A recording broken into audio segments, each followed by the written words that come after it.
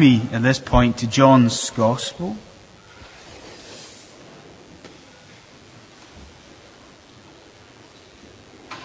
John chapter 1, verse 14 says, "The Word became flesh and made his dwelling among us."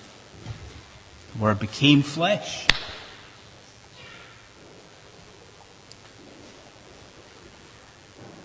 Okay, I'm no particular fan of the guy's music, but the Irish singer-songwriter Damien Rice, he does occasionally write some reasonably perceptive lyrics. Okay, so he begins one of his verses like this.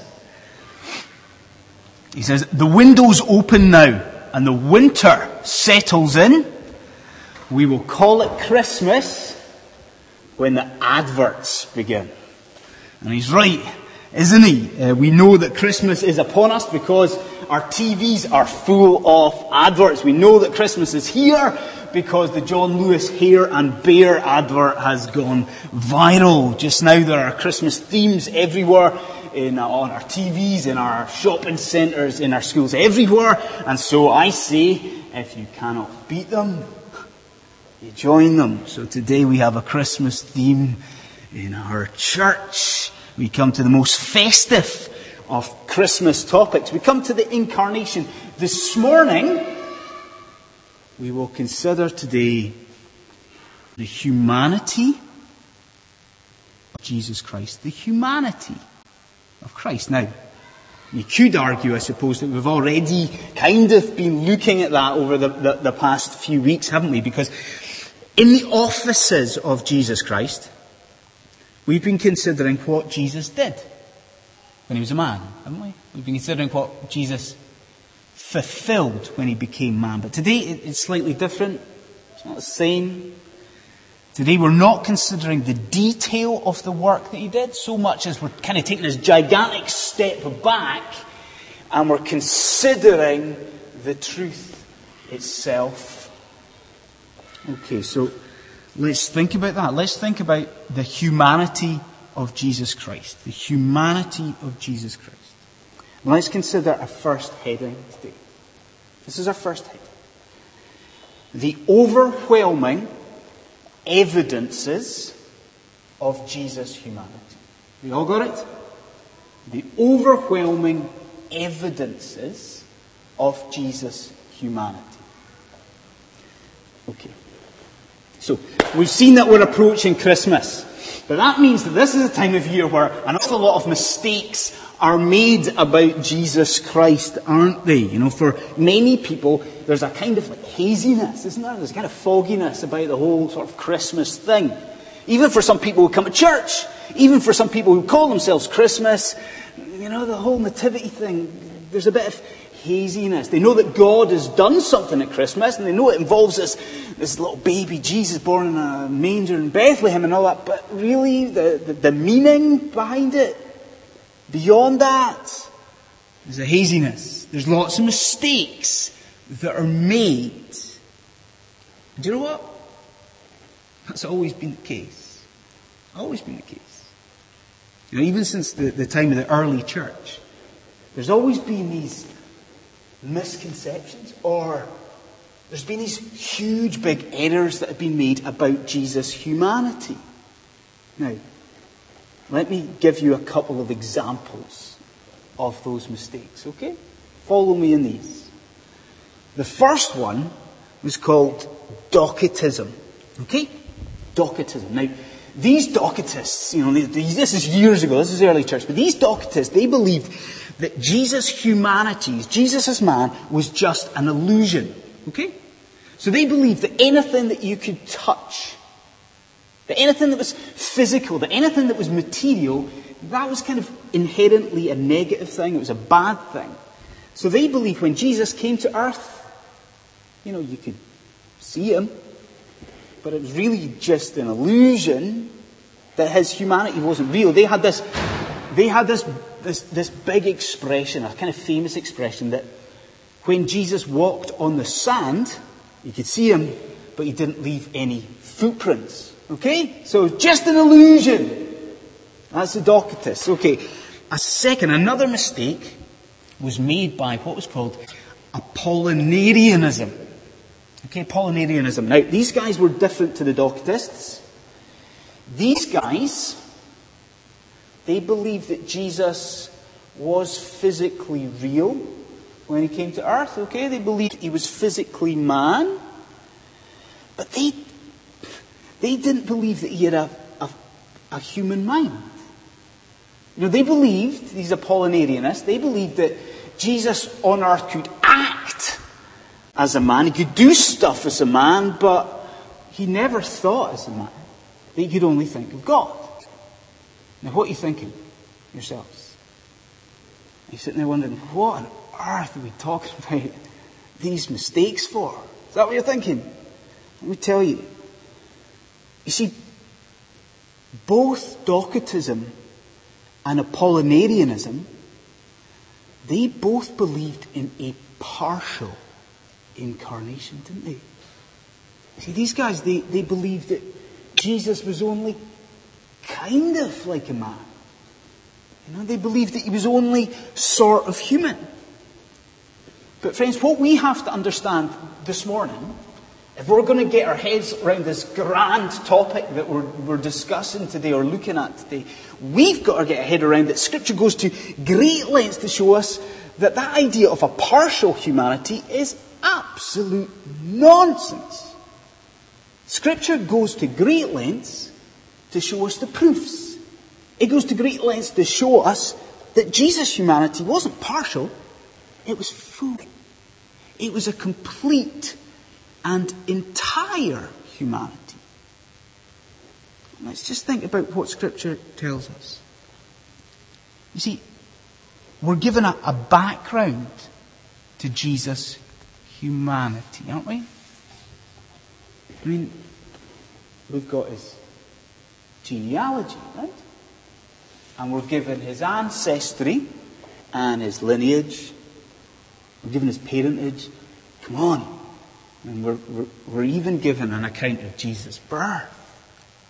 Then, Scripture tells us that the reality of Jesus' body. That these Docetist guys, they were miles off it. That Jesus had a real body. That, like you and I, Jesus grew older, didn't he? I mean, like you and I, Jesus felt hunger. And Jesus felt pain. Like you and I, Jesus was one who could and would ultimately die. It's a human body, but also Scripture tells us that the reality of Jesus' human mind. You know, that the Docetists were wrong, but these Apollinarianists, those guys were wrong too. Jesus had a human mind. I mean, think about what we're told in Luke's Gospel. Think about this one. We are told that Jesus grew in wisdom. A human mind. He grew in wisdom. But also a human mind in the fact that he had limitations on his knowledge. Jesus did not know the time of his second coming. So he had a human mind. He had this human body. Then I guess even the relative normality of much of Jesus' earthly experience is further evidence of his humanity, isn't it? I mean, come on. Scripture tells us that for the best part of 30 years, not all that much happened in Jesus' life. You know, for the best part of 30 years, Jesus Christ worked as a carpenter. He was a joiner. You know? For the best part of 30 years, he had the same sort of issues that we had, paying the bills and looking after his family. He led a very normal human life. Do you see, folks? Scripture lays it out for us. Lays out all these proofs, all these evidences that in all aspects, the Word became flesh and made his dwelling among us. But that takes us somewhere, doesn't it? I mean, surely with that has to lead to the question, why? I mean, why is Scripture so keen, at such pains to lay out the fullness and the completeness of Jesus' humanity? And he goes to all these proofs and evidences. Why is that important? Why is the fullness of Jesus' humanity important? Well, let me take you back to something someone in the early church said. Okay? Now, I love these early church fathers. And you might say, oh, that's great, that's good, it's obviously got a sort of sound theological reason for that. I love these early church fathers because I love their names. These guys had great names. Josephus, that's a good name. What about Ambrose of Milan? That's a stonking name. Well, this guy here, I'm going to talk about, his name was Gregory of Nazianzus. Another great name. But he said this in reference to Jesus' humanity. He said this, get this. He said, that which he has not assumed, he has not healed. That which he has not assumed, he is not healed. Now, do you see what Gregory is saying there? He's saying that if Jesus Christ was anything less than 100% man, that he could not have redeemed humanity. You see it? If Jesus Christ is just an illusion of a man, if Jesus Christ only possessed some of the facets, some of the characteristics, some of the traits of a man, then really, let's face it, his death on the cross was totally meaningless. Because if he has not died as a man, then he has not fully atoned for man's sin.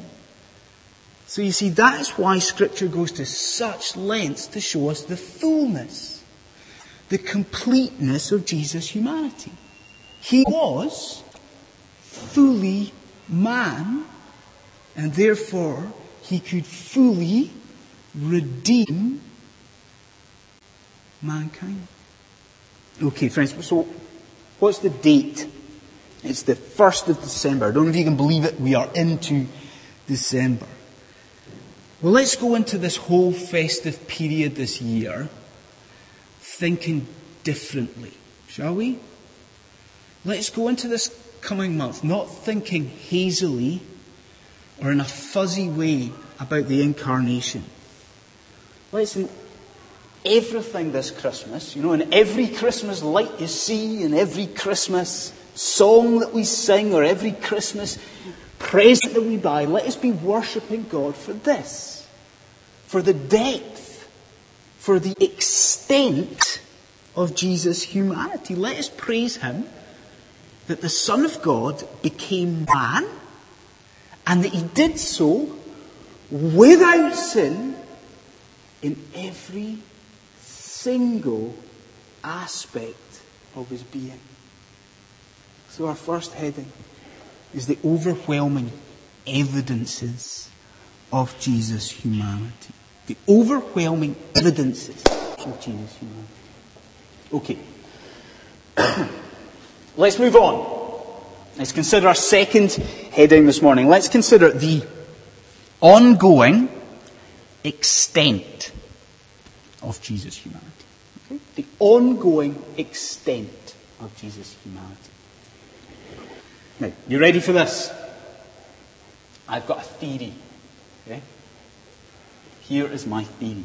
My theory is that as you get older, the way that you are aged differs. Okay, follow me on this. You know it sounds crazy, but we'll get there. If you're an old man like myself, you get aged in your decades, don't you? You say, how old's that guy? Oh, he's in his 30s. Or he's in his 40s. Or he's in his 50s. Okay? Age in decades. But when you're younger, let's say when you're a teenager, it's actually the years that are important, isn't it? I mean, think back to when you changed from 14 to 15. That was a big deal, wasn't it? When you're a teenager, the years are important. Then when you go back even further, and you think about little babies and little children, we don't age our babies or our little kids in decades, do we? And we don't age them even in years. We age them in stages and phases. Oh, the wee baby's in its teething stage. or the wee baby is in its rolling over stage. It's phases, it's stages. But what we need to see here, in this heading, is that Jesus Christ's humanity was not a phase. His humanity was not a stage. You see, yes, there was a beginning, but there is no end point to Jesus Christ's humanity.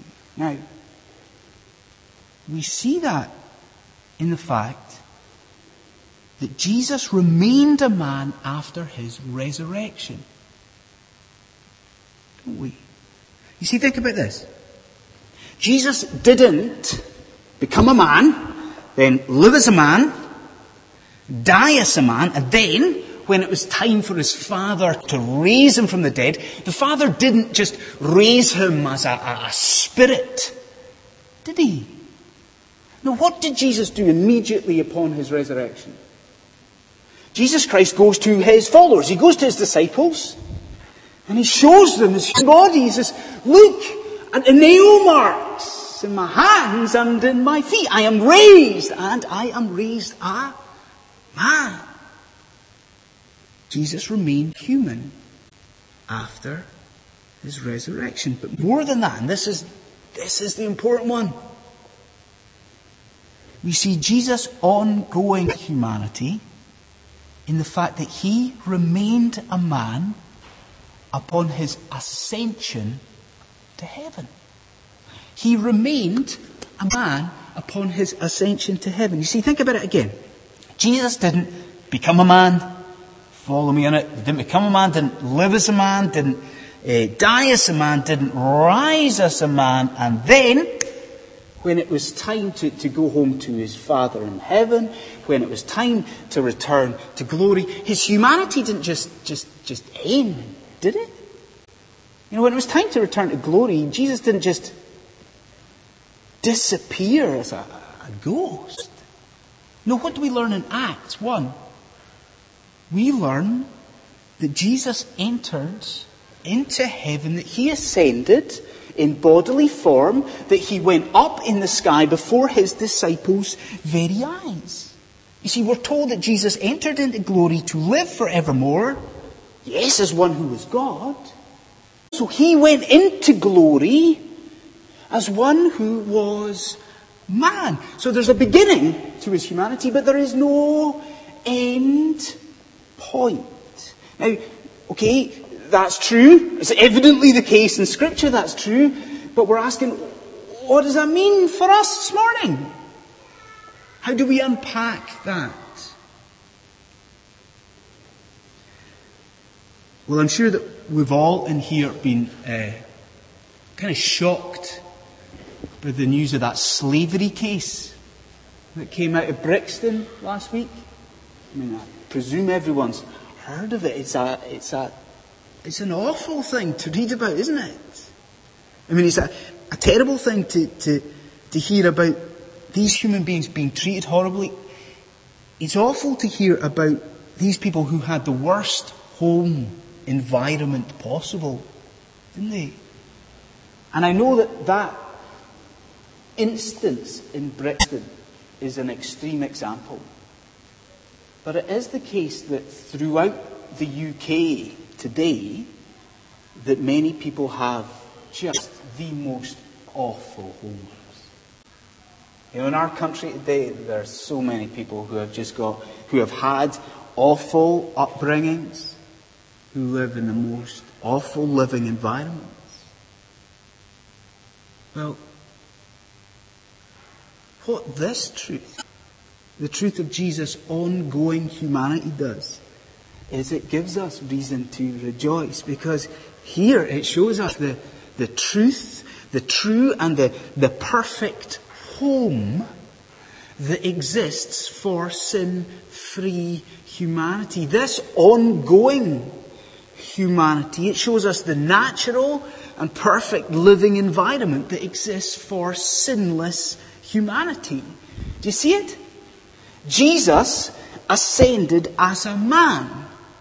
And that means that not only have we got someone in glory who relates to us and empathizes with his people, but it also means that in God's plan of salvation, his fundamental intention was to save his people, but also to have them to come and live and dwell with him in glory. Jesus Christ ascended as a man. And that means that there exists now a beautiful, an unimaginably beautiful home for humanity, for the people of God. Now consider what that means for you this morning. Because it might well be that you had a pretty awful childhood. You know, it might be the case that you had a pretty miserable upbringing. I tell you, it might even be the case that even now, that your home life has not been or is not what it should be, that your home life has been difficult, that your home life has been almost unbearable. Is that the case? Well, hear this. If your sin is dealt with at the cross, and if you belong to Jesus Christ, then like him, what is going to happen is you are going to be raised. Like him, you are going to ascend, and like him, you are going to go home. You are going to go home to live with the Father. You are going to go to the place where you truly and eternally belong. So this morning we praise God, don't we? We praise God for the provision of a perfect home. And we praise God for the ongoing extent of Jesus' humanity. So we have seen the evidences, haven't we, of the evidences in Scripture of Jesus' humanity. And then we have seen the ongoing extent, that it's not a phase, his humanity continues. Let's consider a third heading. Let's consider the outstanding example of Jesus' humanity, okay? The outstanding example of Jesus' humanity. Okay, so I'm guessing that everyone in here has probably heard the name Rob Ford. Have you heard the name Rob Ford? Even if you haven't heard the name, you know who it is, I think. Because Rob Ford is that Canadian mayor who's been in the news over the past month. What we say about Rob Ford? Rob Ford's not been on his best behaviour, has he? Rob Ford has been caught doing all manner of things. He's been caught doing drugs. He's been caught swearing. He's been caught very publicly losing the plot, I think. Well, his antics have kind of led to an outcry in this home city of Toronto. Why?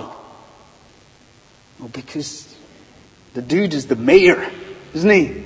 I mean, this is the mayor. The mayor is not supposed to be living like this. The mayor is supposed to be setting a standard of behaviour for his citizens to follow, isn't he? Well, it's something like that we're just going to finish with this morning. Because we've seen most clearly over the last few weeks that Jesus became man. And he did that primarily to win salvation for his people. But we have to close with what I'm loath to call it a byproduct of his humanity. It's not a byproduct. It's more of a consequence of Jesus' incarnation. Because you see, in becoming man, what Jesus did was he lived the purest life. We know that, don't we?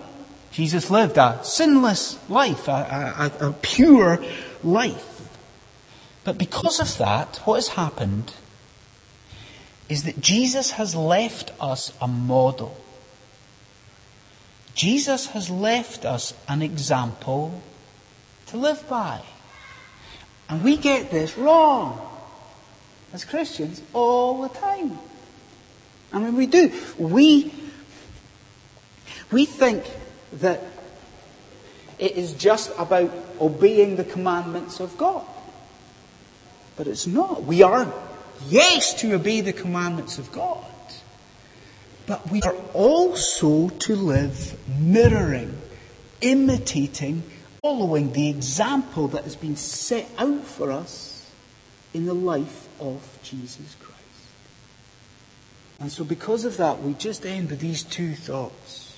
Ready for them? Just two thoughts. One, Jesus' humanity sets an example for our spiritual lives. His humanity sets an example for our spiritual lives. Do you see what I mean by that? You see, Jesus Christ was perfect. Yet despite that, in his humanity, he spent time bowing to and being devoted to his Father. I mean, he was sinless, but yet he prays. He was sinless, yet he goes to the Word. He's sinless, yet he attends worship services. And you see, these spiritual disciplines, we have to understand that these are not the preserve of sinful mankind. Friends, do not make the mistake of just going to the Word when you are feeling particularly wicked. Don't just pray when you're feeling particularly sinful.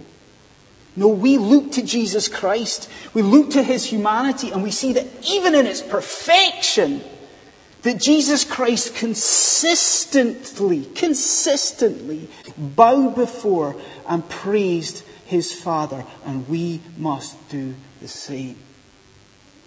And then the second thought with which we end. Jesus' humanity sets an example for our evangelism.